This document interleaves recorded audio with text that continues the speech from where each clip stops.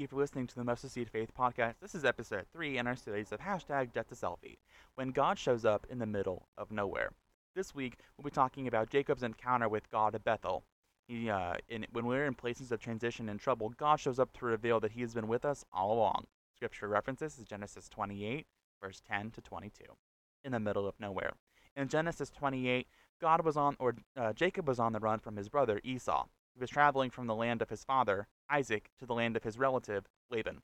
One night he stopped at a place called Luz, and while he was sleeping, God revealed himself to Jacob in a dream and gave him a great promise. When Jacob woke up, he said, "Surely the Lord is in this place, and I was not aware of it," and he renamed the place Bethel. Jacob was in the middle of nowhere when he had his encounter with God. He was running for his life and was far from the safety and security of everything he knew. Some of the greatest things God will do in our lives are when we're in transition or in trouble. To Jacob, Bethel was just a rest stop. He didn't expect to meet God there. In our lives full of ambition, we often sacrifice contentment. But, like Jacob, we need to wake up to God's presence in every moment. Go back to Bethel. After Bethel, Jacob proceeded to the land of Laban, where he was tricked into marrying Leah, and had to work many years for the hand of Rachel, the woman he loved. It was there that he had sons who would become the 12 tribes of Israel.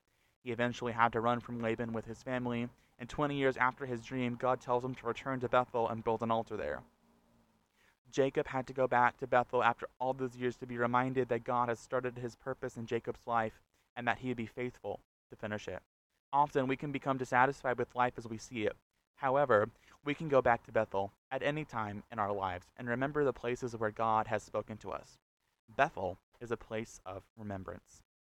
Life had changed Jacob since his first time at Bethel. In Genesis 32, he remembered that he entered the land with just a staff, and God's faithfulness had multiplied to 2 camps worth of people and livestock. We all have Bethels.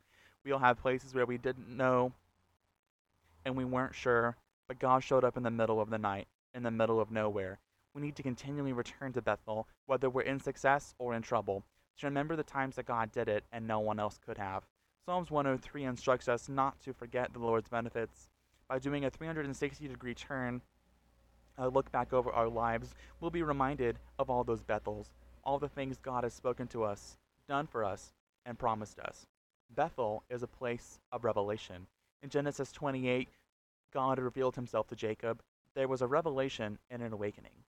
Jacob woke up to the reality of God's presence there with him. Because Jesus died for us, we have the Holy Spirit of life in us.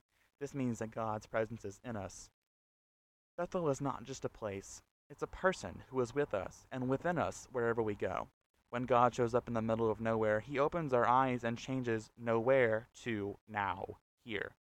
God is with us here and right now, and he's been with us all along. God doesn't have to wait until we've made it to bless us. Bethel is a place of response. The first time at Bethel, Jacob made a conditional oath to God, saying if God did certain things, he would serve him. But after going through struggles, Jacob returned with a limp and built an altar to God. An altar is a place of sacrifice. He was no longer negotiating his relationship with God, but laying down his life before God. Bethel makes us realize that what we really need most is God's presence going with us through everything. The response is to lay down our lives as living sacrifices to God, saying, "My life is yours, my heart is yours." Thank you for listening to the Mustard Seed Faith podcast. Stay tuned for episode 4. Thank you. Goodbye.